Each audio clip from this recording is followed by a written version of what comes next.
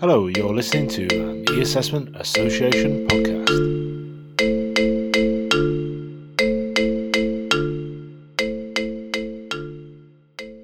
Hello, and welcome to the first episode of the E-Assessment Association's COVID-19 podcast series. I'm Gareth Hopkins, an E-Assessment Specialist at City and Guilds, and I'm a member of the EAA board.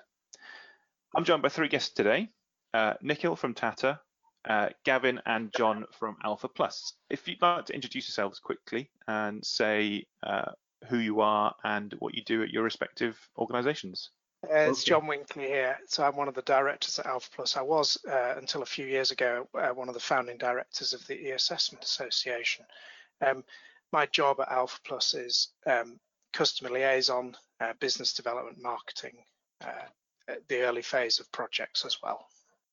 And I'm Gavin Renault. I'm one of the other directors and owners at Alpha Plus. My primary responsibility at the moment is as the technical architect for the platform, which is delivering national assessments for school children in years 2 to 9 in Wales. But I also undertake a range of other sort of general education consultancy and assessment work at Alpha Plus. Perfect. And Nikhil? Yeah.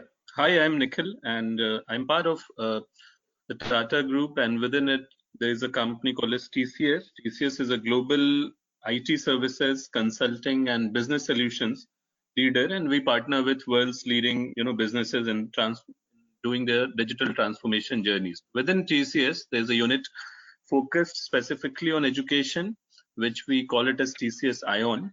And within education also is focused on assessments, high-stake assessments, promotional examinations for multiple recruitment bodies, multiple awarding organizations, education also specific for learning needs of different organizations. And I take care of business development. So I'm the business development director for UK for TCS. All right, perfect. Well, it's nice to meet you, Nikhil. I've met John and Gavin around. Obviously, I'm on the board with Gavin, and well, I've known John for a few years now. So before we go into what everyone's businesses have been doing, can you update the global listener as to what the response in your region to the COVID-19 has been, and how it's affected learning and assessment? I guess we'll start with Nikhil. Okay, so have you got a specific region, or are you international? Is your region the entire world? Yes, so I specifically focus on UK and some of the countries in Europe. And the statement, or the COVID response was part of the entire Tata Group, which we are part of. And I would say that the Tata Group has shown a good amount of empathy, resilience, and innovation actually in our response. And multiple things to talk about. I'll limit myself to a few things. First of all, we continue to support our mission of the critical technologies for all the leading global organizations which we do. We continue to support them as usual business. We have created, for our employees, a concept called as secure borderless workspaces for that 400,000 people of TCS. Today, they are working from home, supporting all the clients.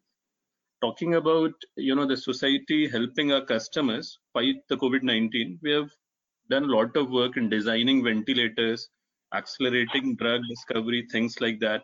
Overall, as Tata Group, we have pledged an amount of 200 million, which will be used in these activities.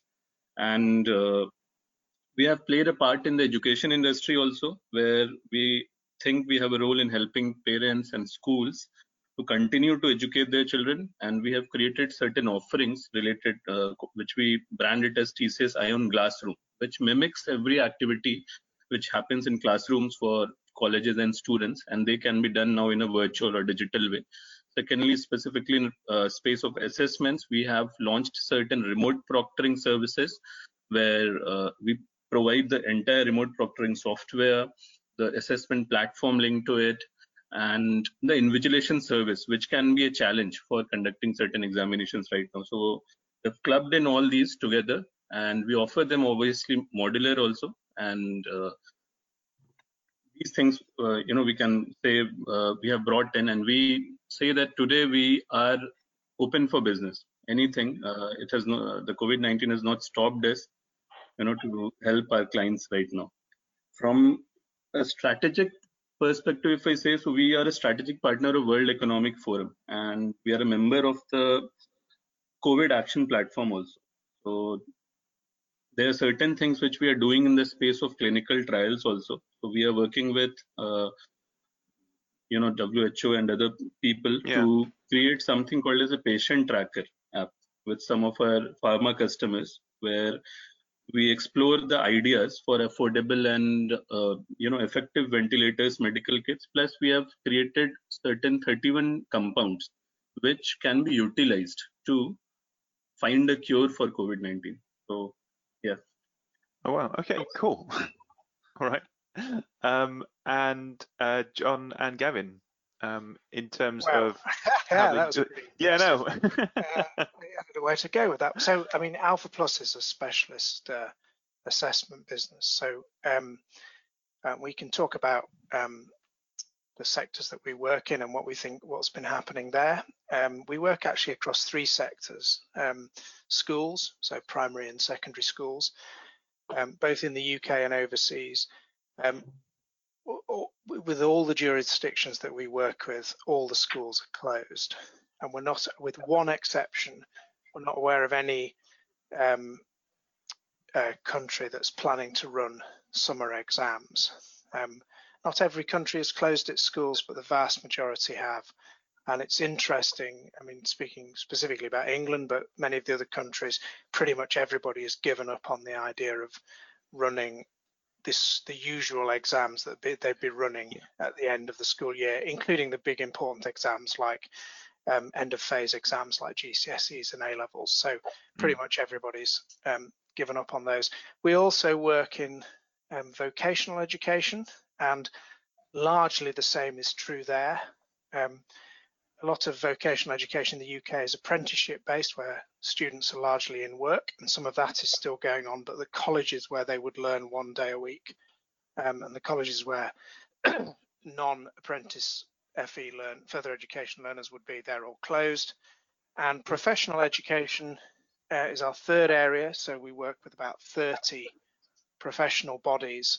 The vast majority of them have had to postpone their professional exams. So most of these professional bodies run exams.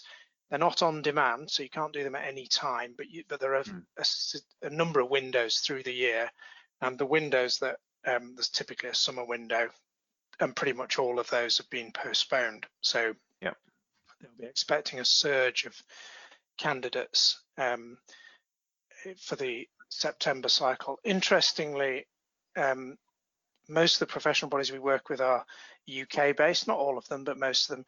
Relatively few are far down the road with remote proctoring, and I think that's a bit of a difference actually between the culture here and culture elsewhere in the world, where my instinct is there's more remote proctoring going on. You asked about learning. I can say a bit about that. Yes, please do. So aside from the day job of Alpha Plus, I'm also involved in a multi-academy trust, which is a cluster of 10 schools in my hometown of Bradford, which is in the north of England. Primary schools, secondary schools, special schools, about 7,500 kids. They stopped pretty quickly in the middle of March, and kids, there's no plan yet as to when any of those schools will reopen, although actually all the schools have remained open just for a few children, children of key workers, but they're not really running as schools. They're running as, I mean, they are providing education, but it's not teaching. There's typically like 2% of the kids are in school, so you can't run classes. And schools have been struggling to get to grips with online learning. They've got a duty to educate these kids while they're at home, but it's not something they've ever done before. No. The trust I work with has got really good IT systems. The IT is really good, but nobody's ever tried to educate kids at home. And I could talk if I had to summarize the challenge. Go on. Sorry, John. Go on. I was going to say I can only speak from my experience, which is that there's lots of online resources which the teachers have desperately grabbed and started sharing. But it depends on the kid. Is my experience whether they react well to that, and which ones they work with. So I would say I'd summarize it as two things really. If I had to try and summarize the endeavours of 500,000 teachers in the UK to try and maintain education, I would say two things. Firstly, there's quite a lot of teaching going on, but it's hard to know what learning is going on. So teachers are putting stuff online and running virtual lessons and, you know, all that, but it's quite hard to know whether anybody's listening on the other end, or if they appear to be listening, whether any of it's actually going in. Yeah, I think that's a significant challenge. And the other challenge that the UK faces, probably more so than other countries, is the digital divide. I was just reading today that there's 700,000 kids in England, so that's one and a bit school, nearly 2 school years worth of kids who don't have a large screen device at home. They'll have a phone, but they won't have an iPad or a PC or a laptop or anything like that. These kids, it's not just about the kit, it's about an attitude to learning and all that. We're going to have a big problem with, you know, the gap between the motivated middle classes and the rest is probably going to get wider as a result of this. And I don't think anybody's got any answers to that yet. So that was a summary of where we are with learning. Lots of endeavour, but hard to know what's working. Yeah, and we were going to talk about the digital divide later on. The e-assessment question conference has gone virtual. Starting on June 23rd, we'll have 3 weeks of amazing content, all centered around e-assessment. Week 1, future gazing and innovation. Week 2, assessment and practical implementation. And Week 3, technology, higher education and regulation. So make sure you don't miss out. Go to e-assessment-question.com for more information. Now back to Gareth. Thanks for that, John. What we'll do now then is, Nikhil, if you could tell us a bit about what Tata was doing before COVID-19 and what's had to change in order to keep up with the crisis. Okay, so I will kind of, limit my content to learning and assessments, and learning a very valid question which was raised right now by John, that you cannot measure, learning specifically just using virtual conferences. Yeah. So, okay, if I start, I would say that, there are two sides of the coin. At one side, it's not only post-COVID, but if you see the digital technologies, they have emerged, or they have been, we have seen the shift since quite some time now, that most of the education in schools or colleges, universities, they are looking for online systems which can deliver learning, which can deliver assessment. And because of COVID-19, yes, it has given fuel to this entire fire, and we definitely see that online assessment or online learning, it will become a strategic priority, I would say, for any kind of awarding organization, any kind of schools or colleges. It will not, earlier I would say before COVID-19, it was more of a source of new revenue or a source of opening up new geographies at scale or reducing certain cost elements. But now I think it will be recognized definitely as a core priority. This is my perspective from organization standpoint of view. From candidate perspective, it will depend. Some of the candidates, they feel that it's more relaxing to study or learn or do assessments at home, whereas they will, have less fear when they actually sitting relaxed at their home to, go through an assessment. But on the other side, some of the people, they would not be actually, like to see some other person in their private space. So they're both sides of coin, I would say. And from technology perspective, if I say from Tata, what we would say that, see, this remote proctoring, if we which we see that some of the institutes are moving today to. John very well mentioned that most of the high-stake assessments, they have not moved to it, and there are very good reasons to that also, which I also believe. And still, we have seen that the number of people now, or the institutes which were very much reluctant, they have started to at least think about it. Yes, all the high-stake assessments like the GCSE A levels, I would give an example of India. Yesterday, the ministry came out with a statement that we will not conduct it through remote proctoring. We will go ahead and do the similar kind of A levels and GCSE level examinations in the month of July and September. So I would say that e-assessment capability with proctoring, it is still a research subject, and in multiple aspects. And with time, we will see, and with more advanced technologies, with more research, more capability to capture the malpractices, with the data which will be available through machine learning. Machine learning and artificial intelligence has played a huge role in this. And for both of them, we need huge amount of data to come up with the best solutions for remote proctoring. So I definitely see that the future will, at a point of time, move towards this. But yeah, it will take some amount of time, and we cannot say that right now it is 100% ready. This would be my statement, if it makes sense. No, I agree, and I'll ask John and Gavin in a bit as well. But what I found interesting from looking at the different remote proctoring services available is that they all offer slightly different variations on the same idea. So some have one camera solutions with a shared desktop, some have two camera solutions, some have AI checking the idea of the candidate. There isn't a unified idea yet of what is a valid virtual remote proctored assessment. Yeah. You go on, John. No, so you're correct saying that, Gareth. And yes, there are multiple facets of that. If you see the offerings in market today, it will be, either you can have a complete AI proctored assessment, or you can have a human proctored assessment combined with AI proctored. So those kind of things are present today.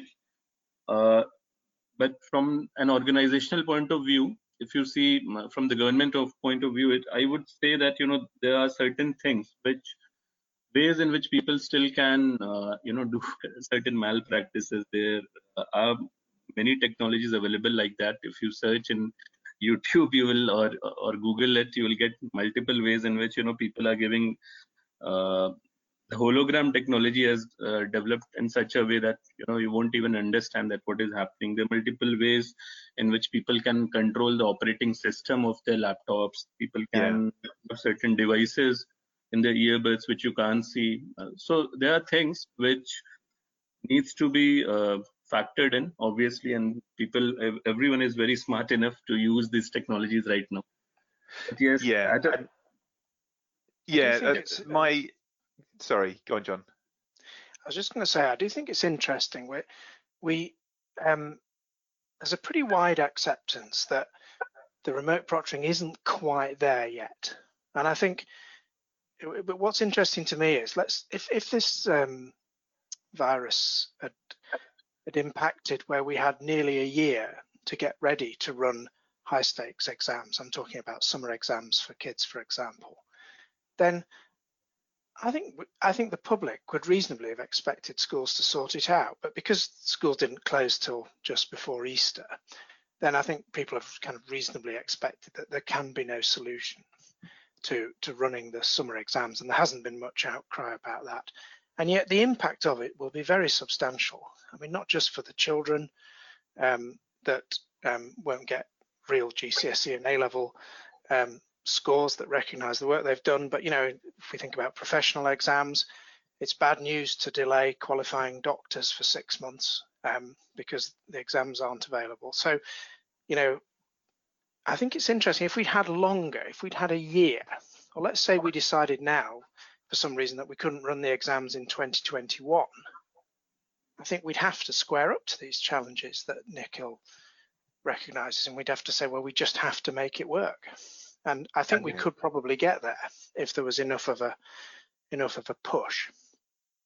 But Yes. given that we did it in March and the exams are in June, I don't think it's feasible. No. Yes. And there's also reticence from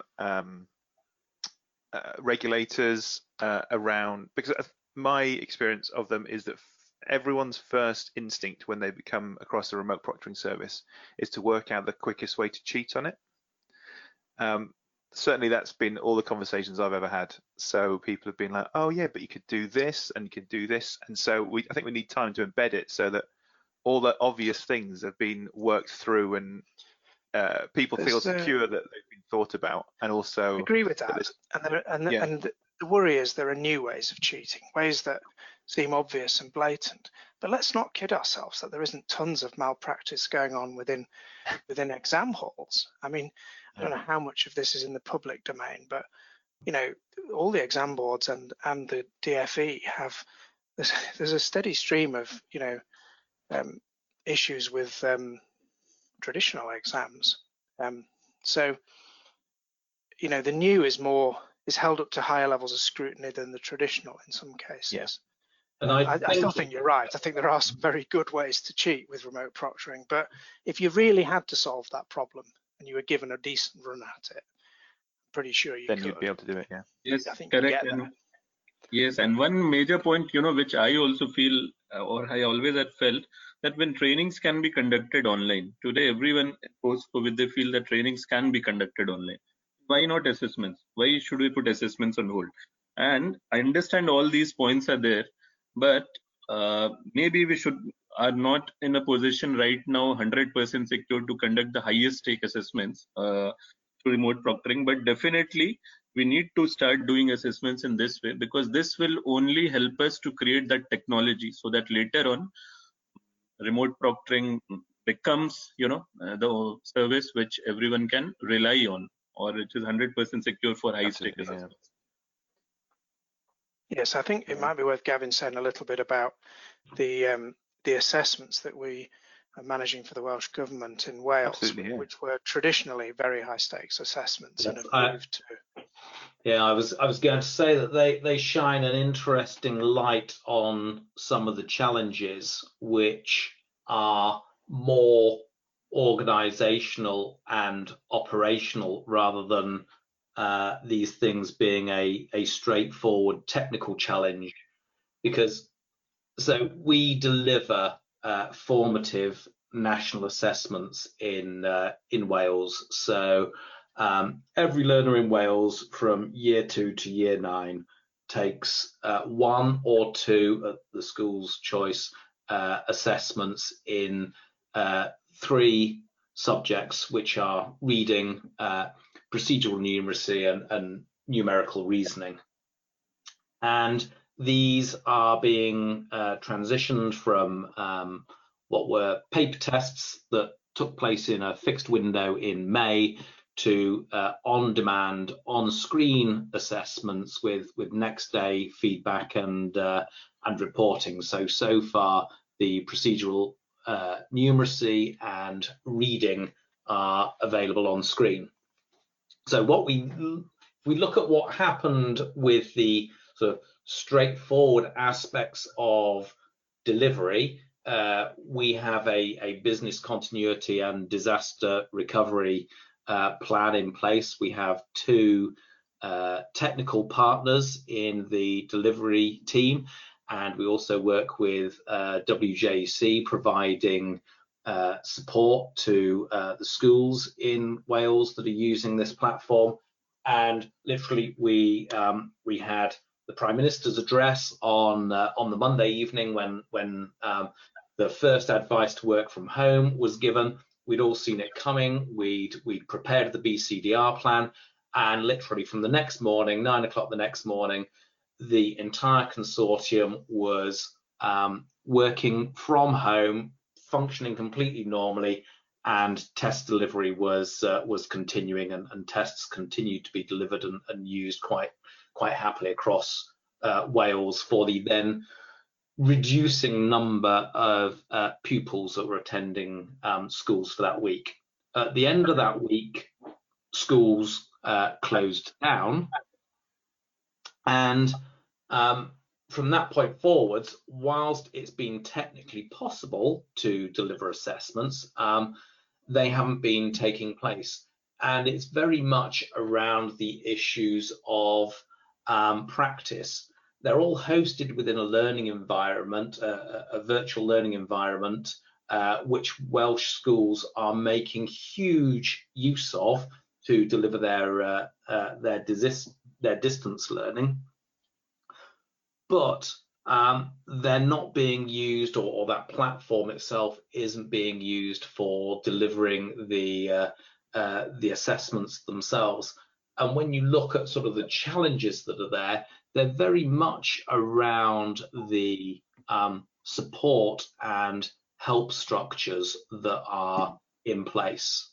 And so simple problems like, we know one of the big challenges is a simple thing like the learners lose their logins to the virtual learning environment, and hence can't log in and access their tests. So normally in schools this isn't a problem. There's someone in the school that has access to all of those credentials, and the school has an infrastructure to make sure that those learners can log in. Once they're all learning from home, simply just making sure that all the learners can log in is a huge problem. Schools, they're not set up for distance learning. They don't have contact mechanisms necessarily in place for all of those learners. And then once they do log in, as John was explaining, the experience that they receive in terms of their online learning experience differs massively across the country. Some have excellent broadband, they have modern devices, and have a lot of parental support to make sure they can get online. Other learners have no broadband access. Probably, if they have any device at all, it's a mobile phone of unknown sort of standard and provenance, and they may well have parents that aren't particularly engaged with helping and supporting their online learning. And so it's interesting that whilst there's a perfectly effective technical platform there, it is that whole support infrastructure that is missing. It's not a technical challenge that stops these assessments running. It's the expectations around custom and practice. Yeah. Yeah. So how have you found, in practice, how have you found like have people still been taking them at the assessments? Because they're practice assessments, aren't they? And they can get feedback whenever they like. I'm right in my thinking there, aren't they? So they're formative assessments, but because formative, not practice. My mistake. Sorry. Yeah, exactly. So the formative assessments to advise on the next learning steps. So as I say, there are a limited number of opportunities to use them. So the schools schedule them when they want to have them to have the results to inform their planning for learners. And therefore, at this point, what we see, which is unsurprising, is the schools have stopped scheduling them, because if they schedule them, as I say, whilst they can be launched and used and they'll get results back, they can't be sure that they represent, say, the learner's own best work, that they were concentrating, that they were working in a suitable environment, that it wasn't their parents helping them, and that actually it's more a measure of their parents' learning requirements potentially. So what we do see on the system is a steady stream of teachers logging in and accessing the existing feedback and looking at the levels that their learners had achieved and so on before the lockdown occurred. So, we presume that there's a lot of use being made there of teachers thinking about the strengths and weaknesses of their learners and working out what help to try to offer them. And interestingly, we see quite a lot of learners logging in and using the practice materials that are there within the system. So it just shows that, the users that have access to the system are logging in, they are using the practice materials and accessing the feedback. But what's not happening, because there isn't really the mechanism there, is the actual use of them at this point, to use them to inform teaching and learning at this point. Okay. Nikhil, your TCS Ion service, that's been made free to educational organizations, hasn't it? How have you found that working? Yes, it has been working very good, and we have created it as we name it as TCS Ion Classroom. So very much That's on the right. same problem lines, which we were talking about right now.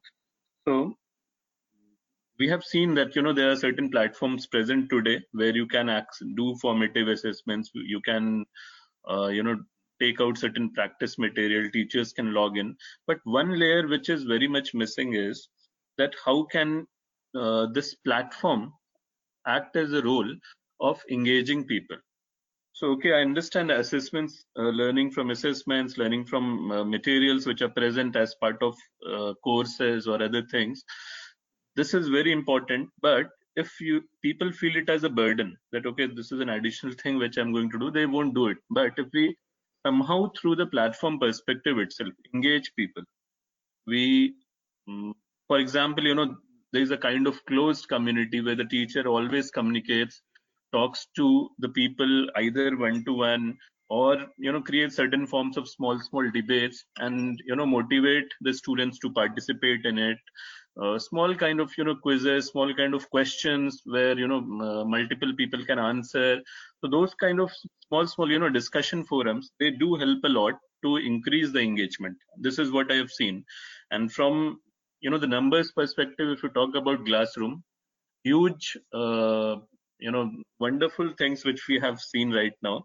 I'll tell you, 3 weeks since we have launched it, we have seen almost 16,000 institutes register as part of it. We have made live around 1200, and it's a combination of universities, it's a combination of schools. So it's a huge traction which we are seeing, and lot of positive things which we are hearing out from people, that yes, this is the way forward.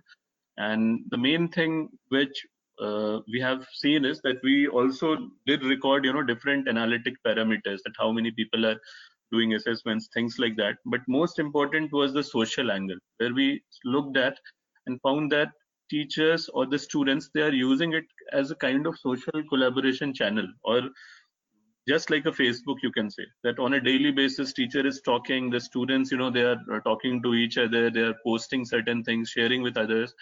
Teacher randomly, 3 to 4 times a day, they will start small debates, and students will, vote for or against them. They will keep, talking about it. So these things I've seen has been the driver to engage people. And once they are engaged, they definitely, they will go through the assessment, they will go through different practice material, everything, and they will go through the virtual live conference sessions. That is fine, but this factor of engagement, I have seen that it has driven the numbers which I told you.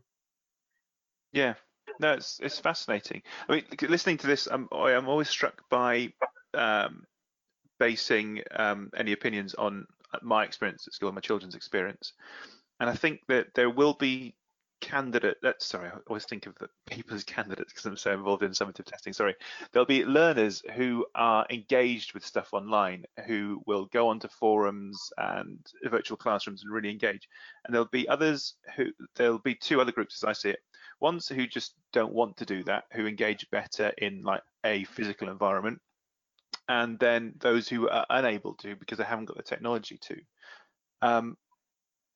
To anybody really, what are the sort of responses that your respective platforms play into with those?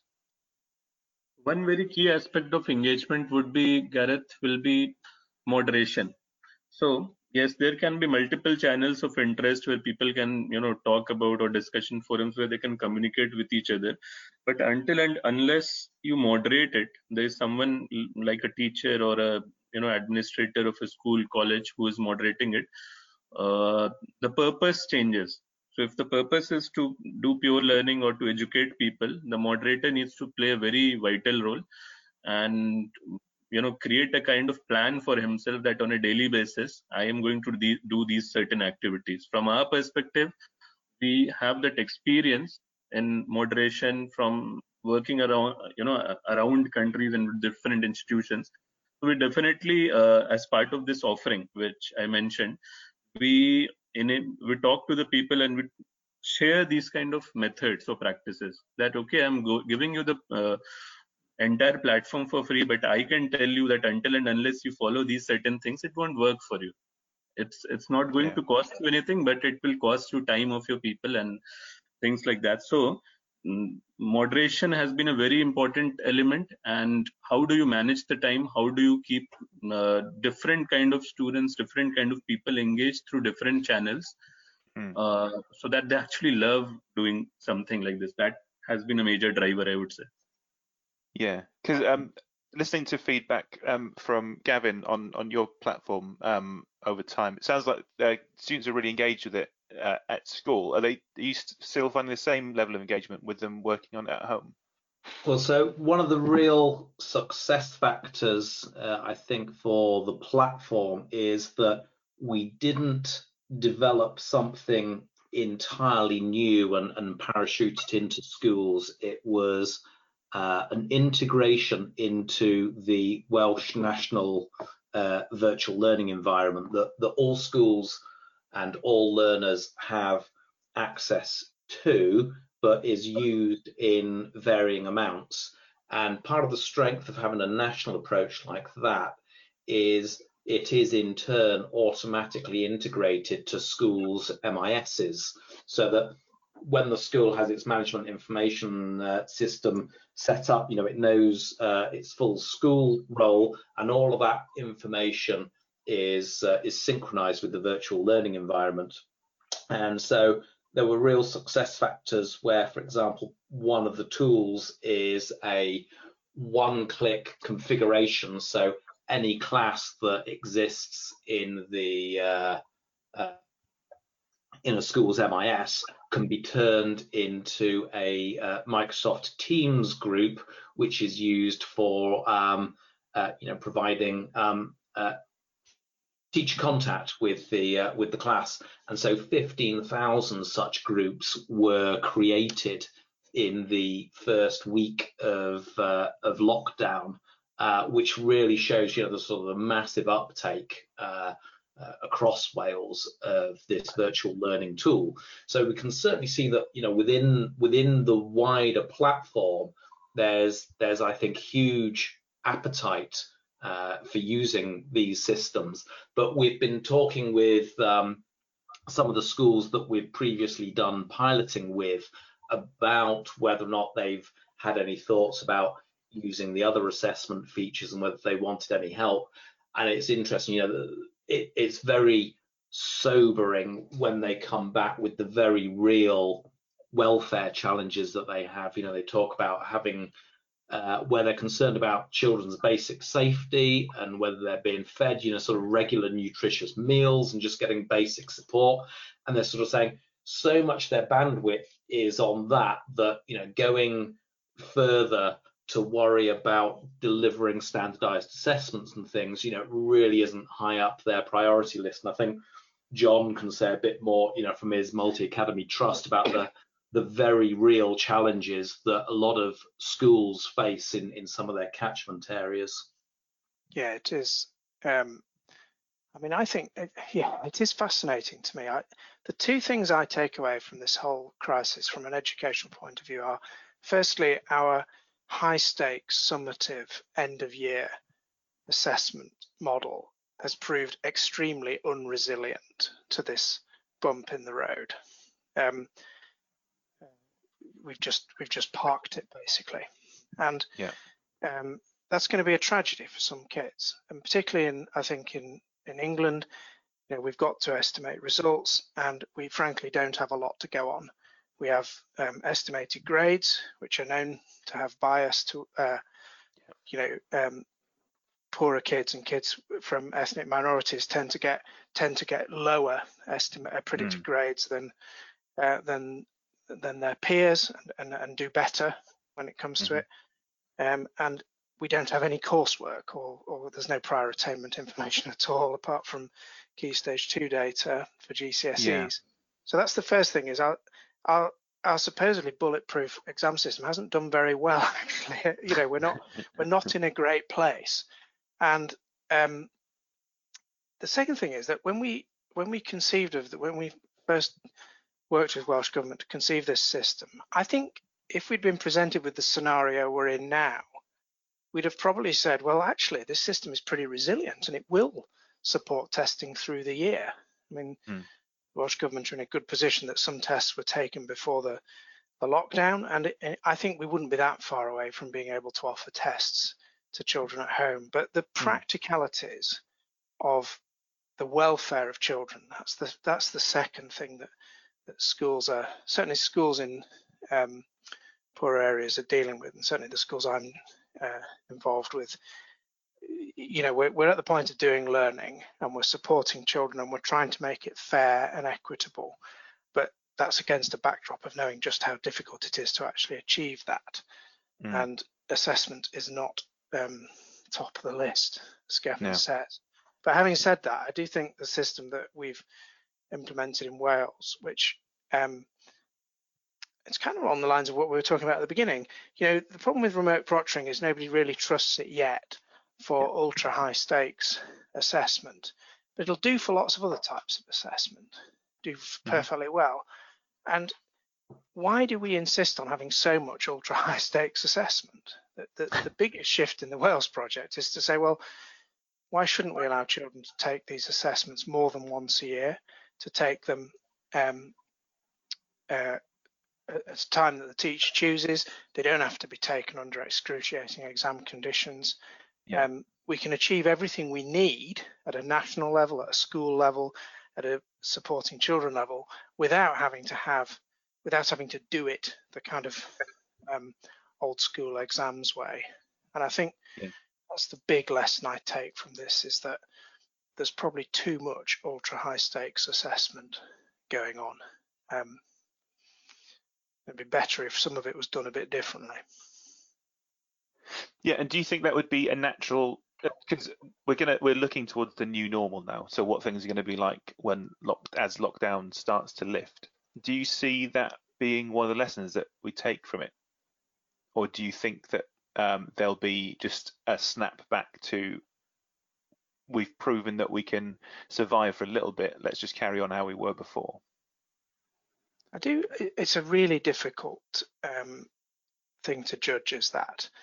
My instinct is that within the school sector, where the educator, the teacher, has a lot of responsibility for the learner because they're a child, I'm hoping that a lot of teachers will realise that some of the pedagogies they use really could be innovated without too much effort. And they've had a light shone on the fact that some of the stuff they've been doing online works really well.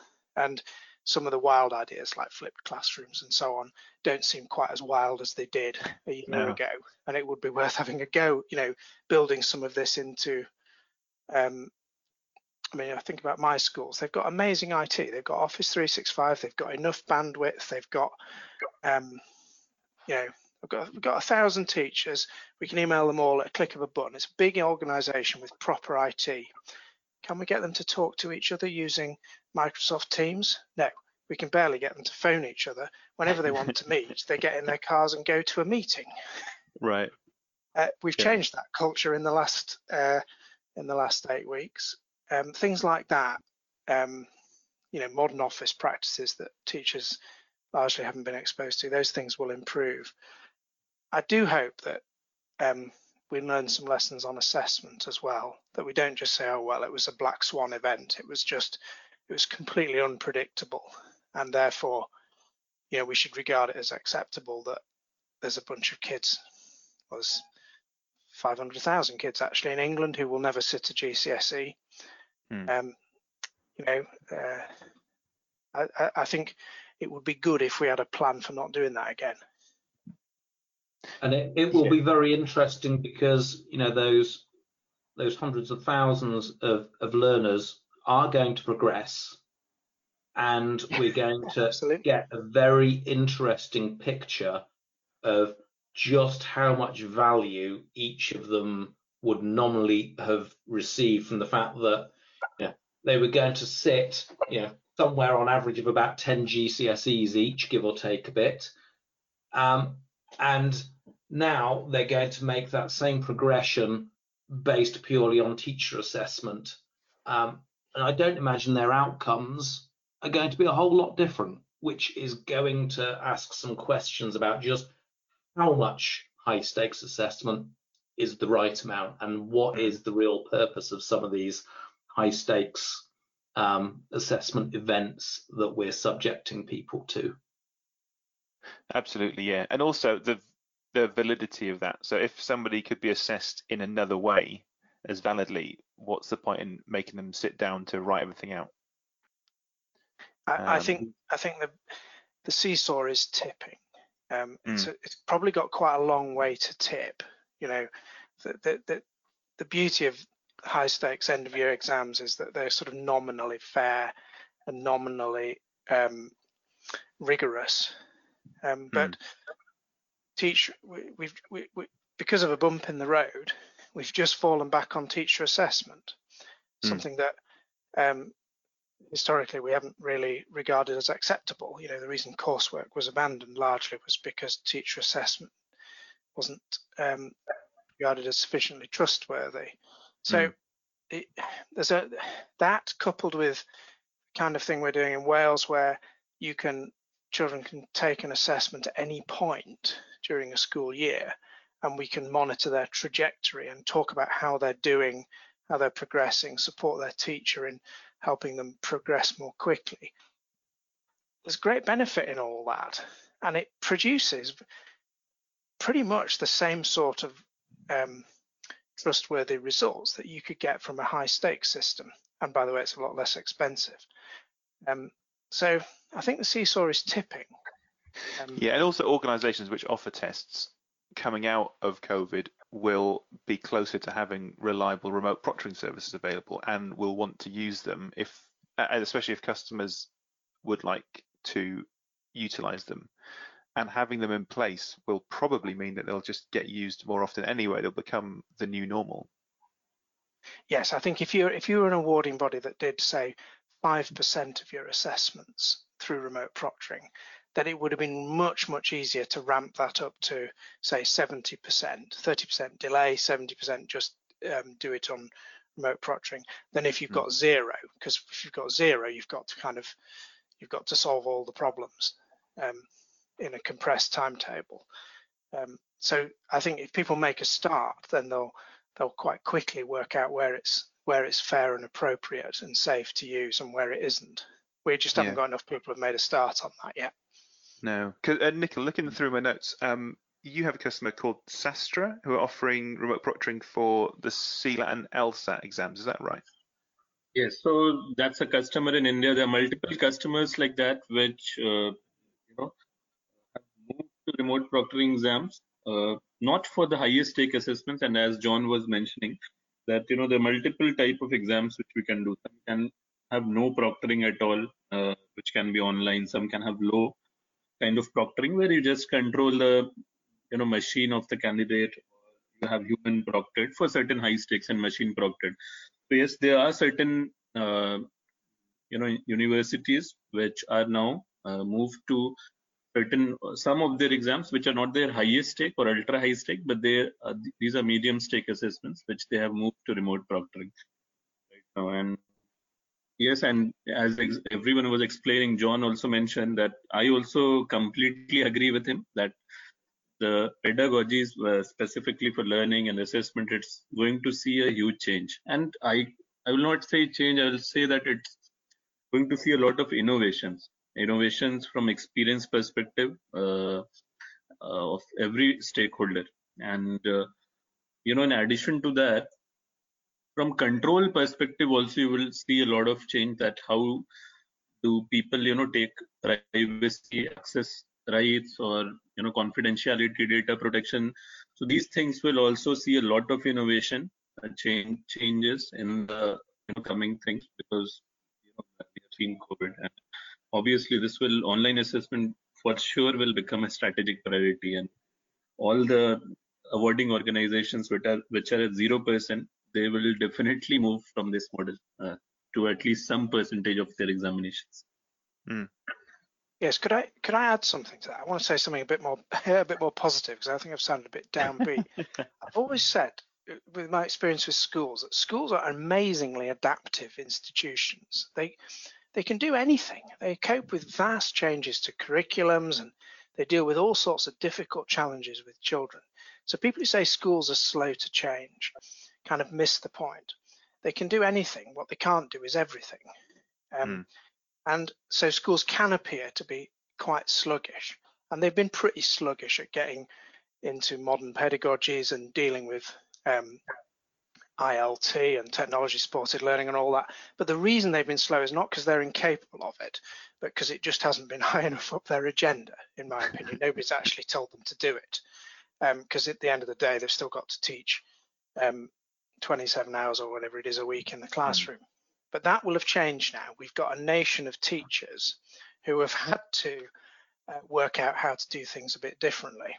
And I'm pretty hopeful that, having seen what's worked and what hasn't, there'll be a lot more enthusiasm. And actually, if they really grasp it, then they're an amazing powerhouse for change. And the good news is there's loads of really great technology companies out there ready with stuff to help them. Absolutely, yeah. It's always been a sales challenge as e-learning. The technology is pretty good. It's just persuading people to use it that's been the historic challenge. Yes, and a very correct point. If I talk about feedback of people from e-assessment perspective, online assessment perspective, or remote proctoring, the best feedback you will get from candidates are the school children. They will. You will keep your fingers crossed that what will be the feedback, but the school children, they come with a huge positive feedback I have seen, and the staff also, the way they adapt to these particular changes, they're the first one, the first adopters of these things. Very correctly mentioned, John, that the schools, I completely agree that they can do anything. Yeah, and that's certainly our experience from in Wales. The degree of positive acceptance from the learners for the on-screen assessments is really huge. They are massively enthusiastic. So that is one of the really interesting things that we've been looking at and thinking about its long-term impact is, when you get a learner who has done all of their major formative assessments on screen from year 2 to year 9, suddenly running into currently an exam system that's going to expect them to walk into an exam hall sort of 20 times over a summer with a biro and write sides and sides of A4 handwriting. It's going to be a massive shock to the system, and they'll quite rightly be asking why. Absolutely, yeah. It feels like that's a good place to stop this. I could throw some more bomb type questions into the conversation. We could keep on going for a while longer, but thank you all for your time. Is there anything else that you'd like to say just before we close, or? Just like to say thank you very much for your excellent sharing. Yeah, yes. Good discussion. Really interesting to hear the different perspectives. Yeah, it was wonderful. Good. Yeah, it was wonderful to talk to all of you. And Gareth, thank you for arranging this and keeping this. Well, I think we can say that Tim arranged it. Thank you, Tim. Thank you, Tim.